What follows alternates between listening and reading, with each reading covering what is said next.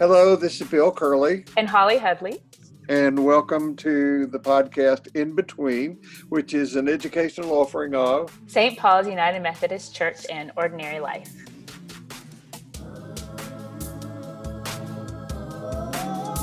Here we go again on our own. Anyways, just you thinking. singing. I am. Well, we didn't do a podcast last week. Yeah. We got sidetracked for something. I don't remember what. Just some kvetching. I think that's what they call it. Yeah. So I was going to ask you, and I gave you a heads up when we talked yesterday, that I wanted to talk about this group that you are teaching and your kind of new vocational venture. Yeah. So I'm starting to work at the Center for the Healing Arts and Sciences, which is owned by John Price and Leila-Scott Price. And I'll be doing spiritual direction, spiritual formation, I'm about to start this really cool class that I'm excited about. I'm taking it in spiritual psychology. So I'm kind of weaving together this interest in psychology, spirituality, and creativity. And Leila-Scott and I are co-facilitating 3 groups for women. And they have 3 different themes. One is ongoing and 2 are have time constraints. But Leila-Scott's an acupuncturist and so knows this whole body system very well. So one of the classes we're doing is a holistic wellness group for women that integrates mind, body, soul, and relationship. So each week we'll just sort of do both a practice and then an open process group that will allow women to connect with these pieces of themselves and try and make a whole picture. And the second one is called the Sacred Feminine. This happens to be the one that probably is nestled deep in my heart. And it's each week, it's an 8-week thing. And each week will bring forth a sort of female sage, mystic, teacher, and do a quick sort of introduction to her and then talk about how she lives in our lives today. And hopefully by the end, each of the women who participate will bring their own sort of saint and introduce their own saint into the group. So I want to ask 2 questions. One, logistics. If somebody is interested in participating in this, what do they do? How do they contact? I'll put the link in our in the little write-up of our podcast, but they contact the Center for Healing Arts and Sciences and sign up. And the third group doesn't start till March, but it's a creativity group we're calling it Dreams of Creation. So working with dreams and doing creative work with them, either through writing, collage, art. And you don't have to be an artist to do this group. It's more just kind of playful and for fun. So all right, let's back up to the second group. You said that you're going to talk about various women saints, mystics, and teachers. And like Hildegard. Yeah. I can't give all of them away though. Why? I'm just kidding. So one of the ones for sure I'll be talking about is Lady Anne Conway. She's a female philosopher who I just love. And she really put a hole in Descartes' dualism and said, no, wait, maybe it's not so separate. Maybe we're not so separate. And another one is Mary Magdalene, definitely Hildegard. I'm just throwing off who I can remember. We've talked about Rabia, one of our favorite Sufi mystics. I think we will start with sort of just the concept of Sophia in general, which is, and also this concept of Tihom, which is the Hebrew word for abyss. And it is the constantly creating abyss. And Catherine Keller's idea is that is the feminine energy that has created the world. So, kind of introducing this container and then individual people who could be sages for us in this container. Diotima is one. She's the oracle who taught Socrates everything he knows. Mm-hmm. So, I just started reading. I don't know how old this book is, but I've been a fan of David Rico's ever since I met him decades ago. And I met him not personally, but through a book that I just happened to buy um, in the Elliott Bay bookstore in Seattle, Washington. I don't know if you've ever been to that bookstore or not, I but don't think so. it, along with Book People in Austin and maybe Blue Willow here in Houston, Brazos Bookstore, not as big as either of those, any of those. But David Rico wrote a book called The Five Things You Cannot Change. He's a Jungian analyst. He's also a deeply spiritual man. He's done a lot of work about around male initiation. And in something I read, and by the way, I just think we should come clean with people who listen to this podcast. It's before we went on to record today, we both talked about one of our guilty sins or pleasures, if you want, is that we buy a lot more books than we read. Oh, heck yeah. You just mentioned inner work to me, and I'm like, oh, I've never read it. Oh, it's already in my library, but I haven't opened it. So anyway, when I'm in the process of doing my morning practice, part of it is reading. Mm-hmm. And I've been reading this book that I got to by reading another book who suggested this book. And that happened again this morning. I read something that suggested yet another book, which I bought. And so anyway, but in Shadow Dance, um, David Rico makes a statement about perennial wisdom. And he said that if all sentient life on Earth were obliterated, which it seems we're heading in that direction, uh, and then after a long period of evolution, sentient life evolves again, and consciousness comes back on the planet. That perennial wisdom would arise again. It would be the same perennial wisdom that we have now, but just in the form and shape that's appropriate for that time, and that it would not arise without Sophia. Mm-hmm. Mm. Yeah. I mean, this kind of the thesis of that group is feminine energy is the container. It is the all. And like we can either sort of accept that and get on board, or we can keep denying it and keep Mm-hmm. suppressing it. And honestly, I think that that is a cause for a lot of disruption, violence, ongoing division in our world. It's not new to our time, but I think this suppression of that feminine wisdom and energy is a big cause of how this world unfolds. I agree Yeah. completely. Yeah. There's this Yeah. beautiful image. So Giotto is one of my favorite pre-Renaissance artists. And there's this beautiful image. He paints the whole sort of like life and ancestry of Christ. And just wanting to point out that my dogs are wrestling heavily in the background. Talking about feminine energy, they're both girls.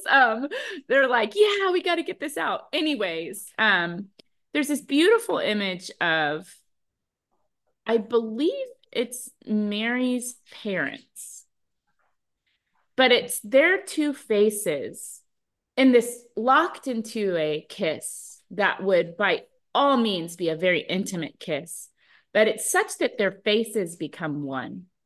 Hmm. In other words, half of the face is his face and half of the face is her face, and their faces are one. And it's just beautiful. And I think that that's it. Like, if I had an image of what I could idealize our culture to look like, it would be that the masculine and the feminine locked into this intimate dance.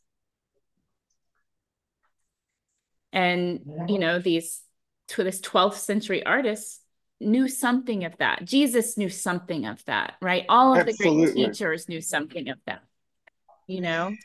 And somehow the culture, even in which these saints and mystics have arisen, within which they have arisen, the culture is still so unevolved that we're solving problems with bombs like we used to with sticks and stones. Yeah. Because that's the other side of our impulse energy is to, I don't know a single person who, if hit, wouldn't have the impulse to hit back. I Mm-hmm. think that we are ourselves locked into this dance between impulse and consciousness, right? And I think this, you could say that impulsive energy is masculine energy, and to tame it we need the consciousness, the wisdom of the feminine, right? Mm-hmm. It's a both and I yeah, I mean, consciousness is such an interesting mystery because it would seem like so logical that we would go, oh, we don't always have to hit back, but the impulse is so strong, our lizard brain is so strong to want to kind of Mm-hmm. like hit back, you know. Mm-hmm. Mm-hmm. Mm-hmm. I think that Rico would say that the self is more masculine than feminine in everybody. I would think so because our culture is, right? Right. And if culture raises us as much as our biology does, and some would say more, Mm-hmm. then we are products of the culture that raised us. And we've got to examine that culture pretty accurately. Yeah. Yeah. What I meant to say is, I think that Rico would say that the self is essentially feminine. The ego, which drives us, is masculine. Got it. Yeah. Yeah. Yeah. Yeah. I misspoke. Yeah. So Yeah. we haven't realized the self yet on a kind of Mhm. collective level. Mhm. Yeah. That's right. Yeah. And Yeah. we're frightened because it means we're frightened because we have so many attachments Mm-hmm. that cause us to fall for the illusion of control, which means that we are led by the ego.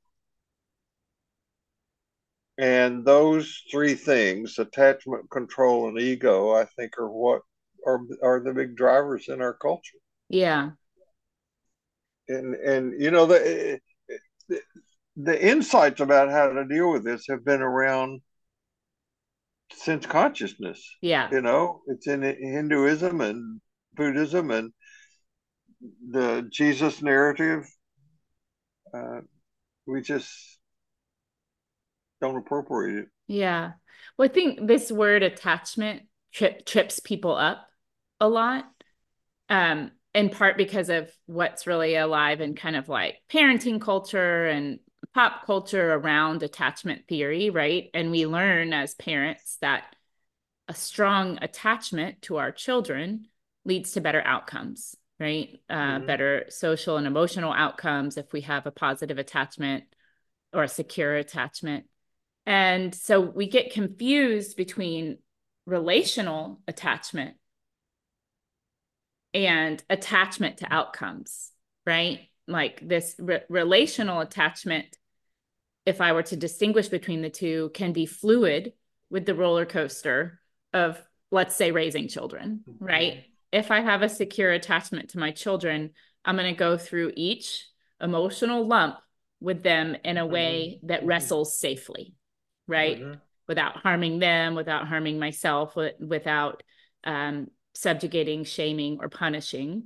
I can't say that I always do that successfully, but Mm-hmm. but in general, if we can get through the roller coasters of life relationally, we end up with a positive attachment. But I think where we got to distinguish is that attachment to outcomes is like gripping, right? Like Mm-hmm. gripping to the way that something needs to look versus Right. holding it softly in our hands. Right. Yeah. And I think the use of the word attachment, because of course we're attached to the people we love. Of course we are. So one of the foundational truths in perennial wisdom is that you can't hold on to anything. Right. Yeah. Oh, I know I'm reminded of that daily with my three teenage boys. Like I have zero control over I think I do, right? And in my own battle with myself is that I think I have control when actually I don't, right? And Right. so, at this point in their lives, and it changes over time. When they were little, I actually had quite a bit of control, right? I changed their diapers, I fed them on a schedule, I put them to sleep on a schedule, that amounts to an illusion of control. What it really is just structure, right? It's just Hmm. structure. Right. But this idea that I think I still have control is what causes my own suffering, Yeah, right? I'm watching a family right now dealing with and the father is deceased, and the mother has developed a form of dementia. I'm not really clear about what the formal diagnosis is, but the adult children have had to step in and deal with this um, woman and their mother. And so one of the things that they have done is taken her car away from her because they no longer think that she is capable of driving. Yeah. And what they did, and I didn't know about this service. Have you heard of Alto? I have not. Alto is a car rider service that you pay a monthly due to, like $15 a month, and it's like Uber for older people. Oh, that's fantastic. And so they've arranged for her to have access to this ride service whenever she wants to go to church. For example, she used to be very active in an Episcopal church, and so Mm-hmm. she goes to that service, but she doesn't drive. So they have, as you would say, created a structure for Mm-hmm. her that's more safe. But no, I guess you can't control what people do. Yeah. And that's heartbreaking, right? Because sometimes people make choices that are unsafe for them and others.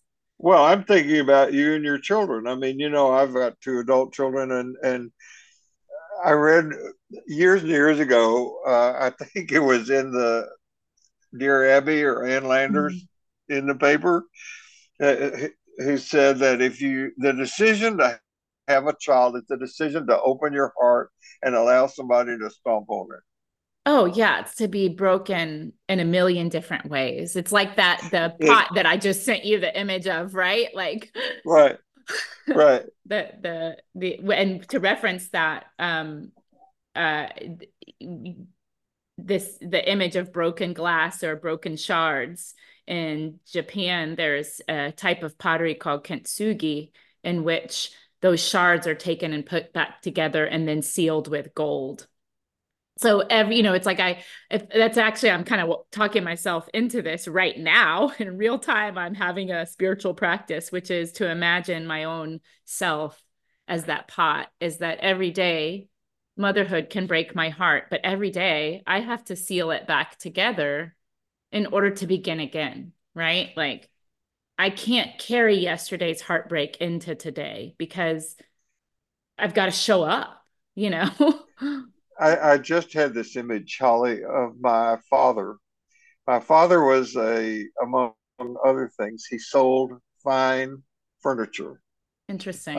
He had no patience for shoddy work in terms of, he was not a woodworker himself, but he bought fine furniture that was made in the Carolinas and other places and then brought it to Tennessee and sold it. And people would come and see, for example, solid cherry coffee table or maple coffee table or something, and the price would be exorbitant. I mean, it was really expensive furniture. And somebody would say to him, "Oh, I couldn't possibly have a piece of furniture like that in my house. Not with my children. They would mar it up." And my father would say, "Yes, they will. And 50 years from now, those Mars will be precious to you." Mm-hmm. Mm-hmm.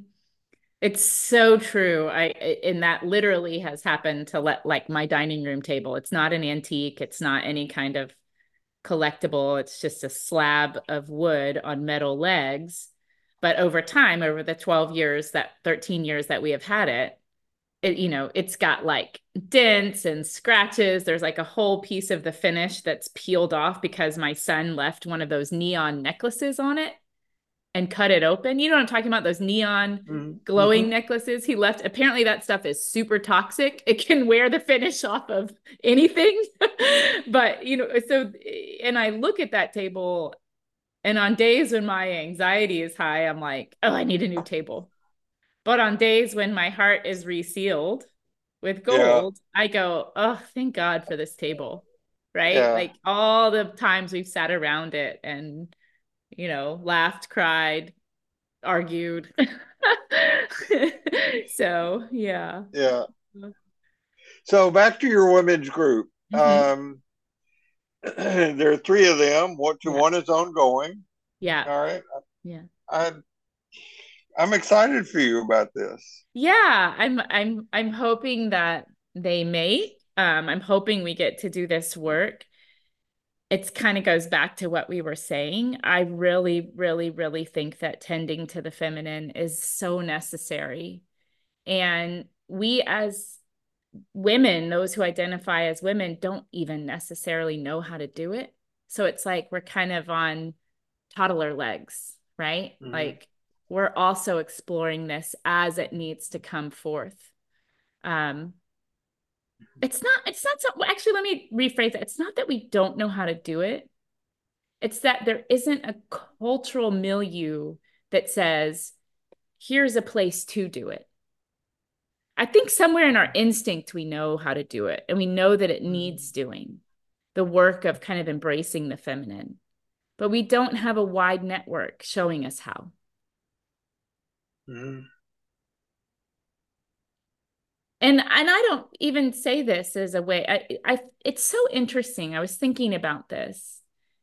There have been women who have reacted to my focusing on the sort of sacred feminine. There have been men who have reacted to it, um, who feel that they even use the word man hater. This couldn't be further from the truth, but it's so interesting to me that when we say the feminine needs our attention, love, and nurturing, that automatically gets interpreted as to suppress the masculine in place of the masculine. It's kind of like the difference between saying all lives matter and Black lives matter, right? Like we need to tend to the fact that Black lives matter. We already know that all lives over here, namely white lives, matter. We know this, We know the masculine has a place in our culture and we need to tend to the feminine. But it's not a replacement theory. It's an and theory, Mm-hmm. you know? Well, I will share with you that when I think the impetus for this has been the sexual scandals in organized religion, the Roman Mm. Catholic, Southern Baptist, and others as well, that created various trainings that are required for people who, for example, work as clergy in churches. And I know that in the United Methodist Church, there is a required training taken for um, I don't exactly know what it's called, but it's about gender sensitivity issues. And they, as part of this training, had put together a video of remarks that female clergy have heard over the years. And then they gave these remarks to male actors and had them read them into camera so that we sit there and listen to 20 minutes, maybe 15, 20 minutes of remarks that women have actually heard from clergy that, I mean, from parishioners that would never, ever, ever be said to a male, Yeah. ever. Yeah. Like, you're not as pretty as our last preacher. Or I couldn't think of the sermon because I was thinking about what you might look like under your robe. Ugh. You know, Yeah. it goes on and on. And guys say them without any awareness at all that they're out of line. Yeah. This is pervasive in our culture, right? In our global culture. This two things that come up for me is the uh is athletes, female athletes. And one in particular are the Williams sisters, who are phenomenal tennis players. One I of know. whom, yeah, like, so one of whom has stepped away from tennis to kind of, she wants to be a mother to another child. Like, so but she wrote in her kind of like goodbye to tennis piece, no man would ever have to consider choosing one over the other in their career. And there is not a professional athlete that's a male that has to choose their body as a carrier of children versus their body as an athlete, right? And just that, and just you could see in her wrestling that, like, that I even have to wrestle with this is painful, right? Yeah, I think the story that's been documented about the women's soccer team Oh my has gosh, that's been, such a great story. Yeah. And yeah, important. Yeah. Yeah. And yeah, like, even in our very normal working lives, we're not famous tennis players. Josh has never been asked, how are you balancing family with work? Ever. He's never been asked that. Whereas I'm asked that all the time. And it's suggested that, like, even my doing a PhD somehow was a sacrifice for my family, right? Joshua's never been asked what. How does he balance family with work? Being a Oh, father okay. with work? Mm-hmm. Yeah.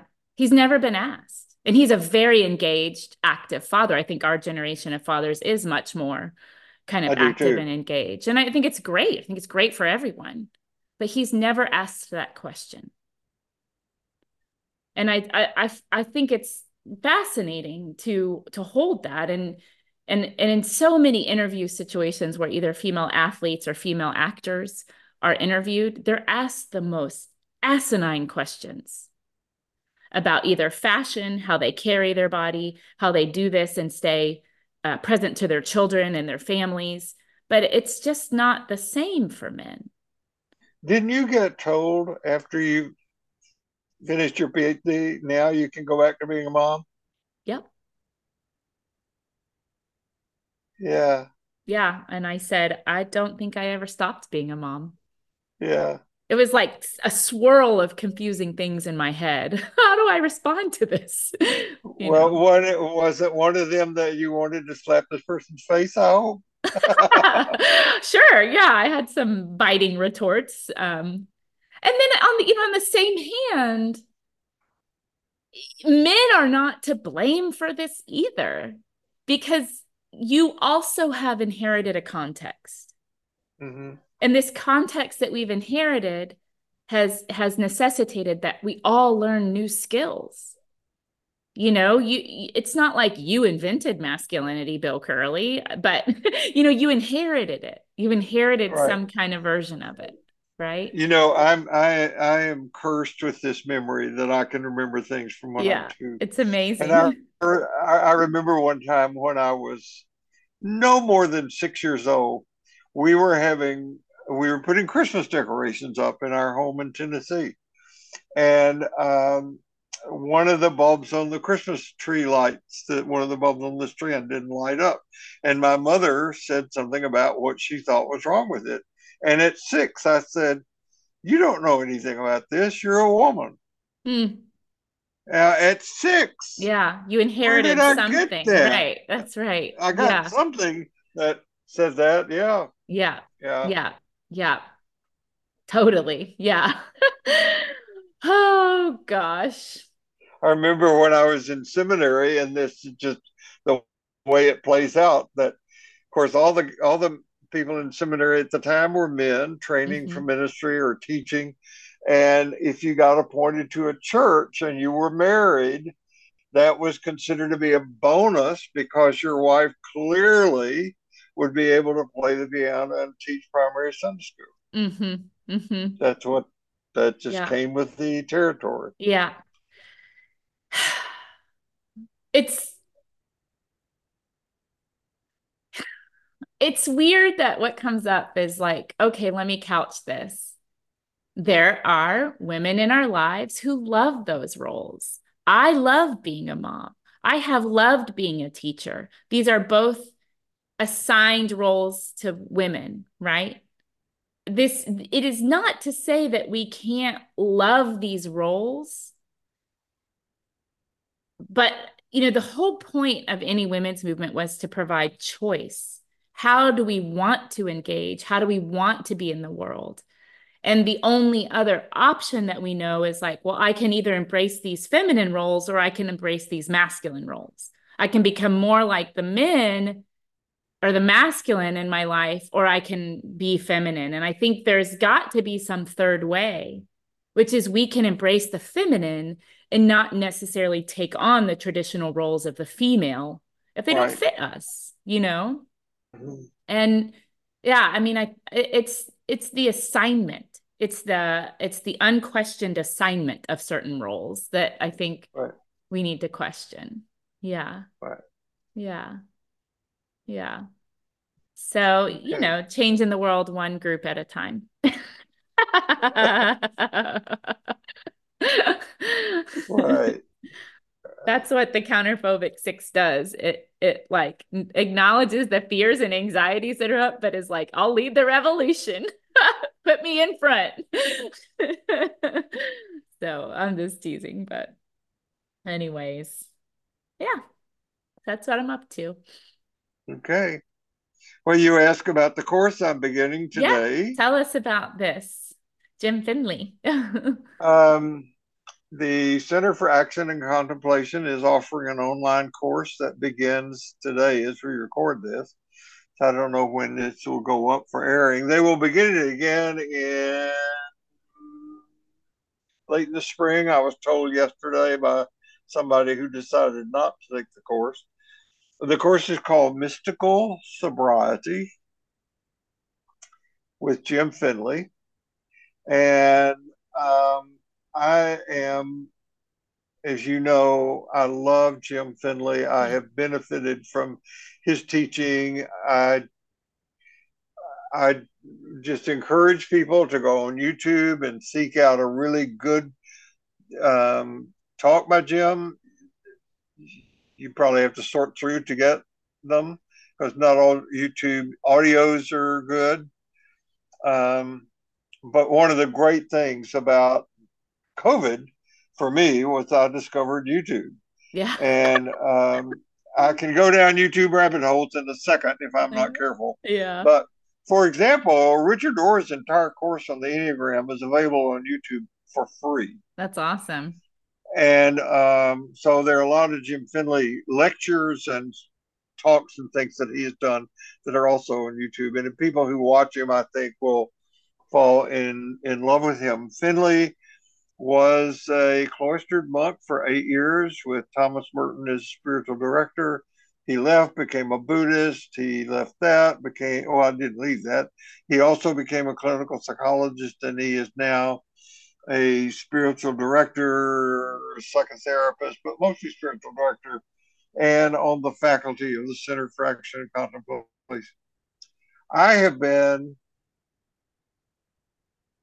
60 years now Mm, interested in the phrase of Jung about how all his patients resolve their personal difficulties by finding a religious solution to life's dilemma. hmm. And I've also been fascinated by Jung's unconscious or unaware the role he played in the origin of AA. Huh. Yeah. Uh, Yeah. you're aware of that. A lot Yeah. of people are not aware of that, but Jung's telling Bob, whatever his name was, that he couldn't help him, but that his problem was religious, sent Bill Wilson and this other guy into studying the theosophical tenets that came out of Britain, and they put together AA. And the beginning thing of AA is that we decided to turn our life over to God as we understood God. But in the writings of AA, there is that thing about having a vital religious experience. And so I've just always been curious about what that is. And I've read about it, and read about it over the years. No telling how many books I've read about this. And James Hollis says we're all addicts. Hmm. Everybody in our culture, we have an addictive culture. We're addicted to entertainment. Um, I think that our culture has an alcohol problem, but that's just me. Well, it's one of Uh, the most advertised forms of entertainment, right? Like, yeah, yeah. yep. Yeah. And anyway, so there's course comes on mystical sobriety. It's about a 5 or 6 month course, and Mm. start today with a Zoom call. I'm interested to see how many people have signed up for it and who they are and where they are. Yeah. And as you know, I had my timetable turned upside down. The time for the call, the Zoom call, is 9 o'clock Pacific time today, and I thought that meant 7 o'clock my time, Yeah. I get turned around on these coastal times all the but it's time. Yeah. actually 11 o'clock our time. So I had to push my schedule around to make 11 o'clock work. But I'm really looking forward to Yeah. it. And anybody who's interested, go on cac.org website and look for it. And it may not be too late to sign up if you're interested in doing that. It's a commitment of time, Yeah. several hours a week, but I'm looking forward to it. Yeah. Well, one way that you could help your time problem is to get a clock. Oh my, isn't that something? I'm not even going to say what it says. Well, there's ways around, knowing what time it is. Um, Jesus has helped me, let me just say.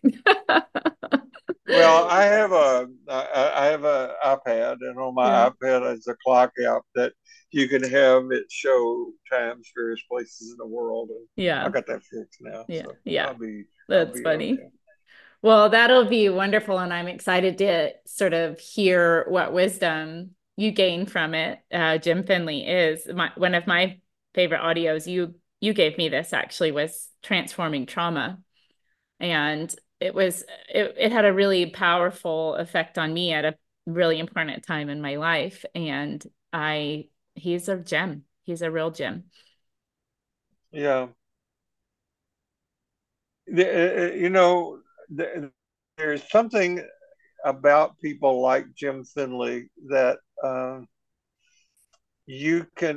I can tell when I am in his presence that the work that he has put in all the studying of the mystics and his spiritual practice and so forth has had a payoff. It just exudes from him. Um, I remember one day I finally got him on the telephone to ask him if he would come to Houston to be a part of an endowment speaker. And the way that he answered that call was just to me so precious. Um, I I'd been trying and trying and trying to get him. We finally did talk in person on the phone, and I said, "I'm calling to ask you if you would be willing to return to Houston to spend a week in with us. I know that you used to come because my spiritual teacher said you used to come and teach at the Cynical, and so I was playing that card. I know I didn't say, "Would you come? Would you return?" And he said, "Well, I'm going to respond by saying yes, but probably no." That is awesome. Yes, my heart wants to, but no, I can't. I'm going to say yes, and then he said, "My wife is dying, and I'm not making any trips away from her now. But when she passes, my schedule will be freed up, and I will be able to make other decisions."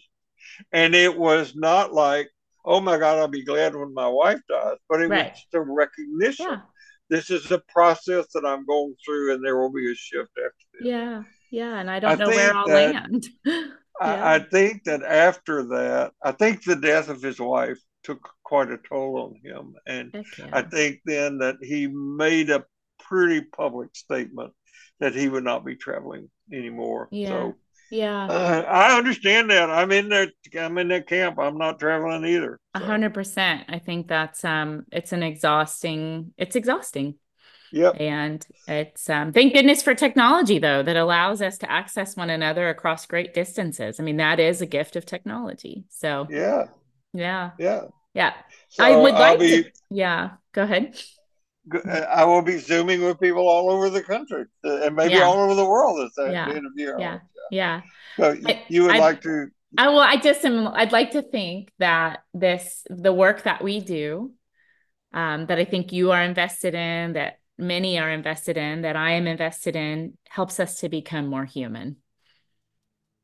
right?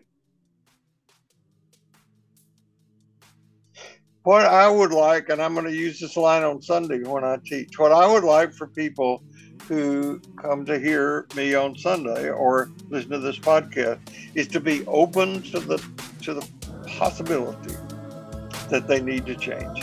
Mm-hmm. Mm-hmm. Okay. Good place to Love land. you. All right. Love you too. Bye bye. Bye.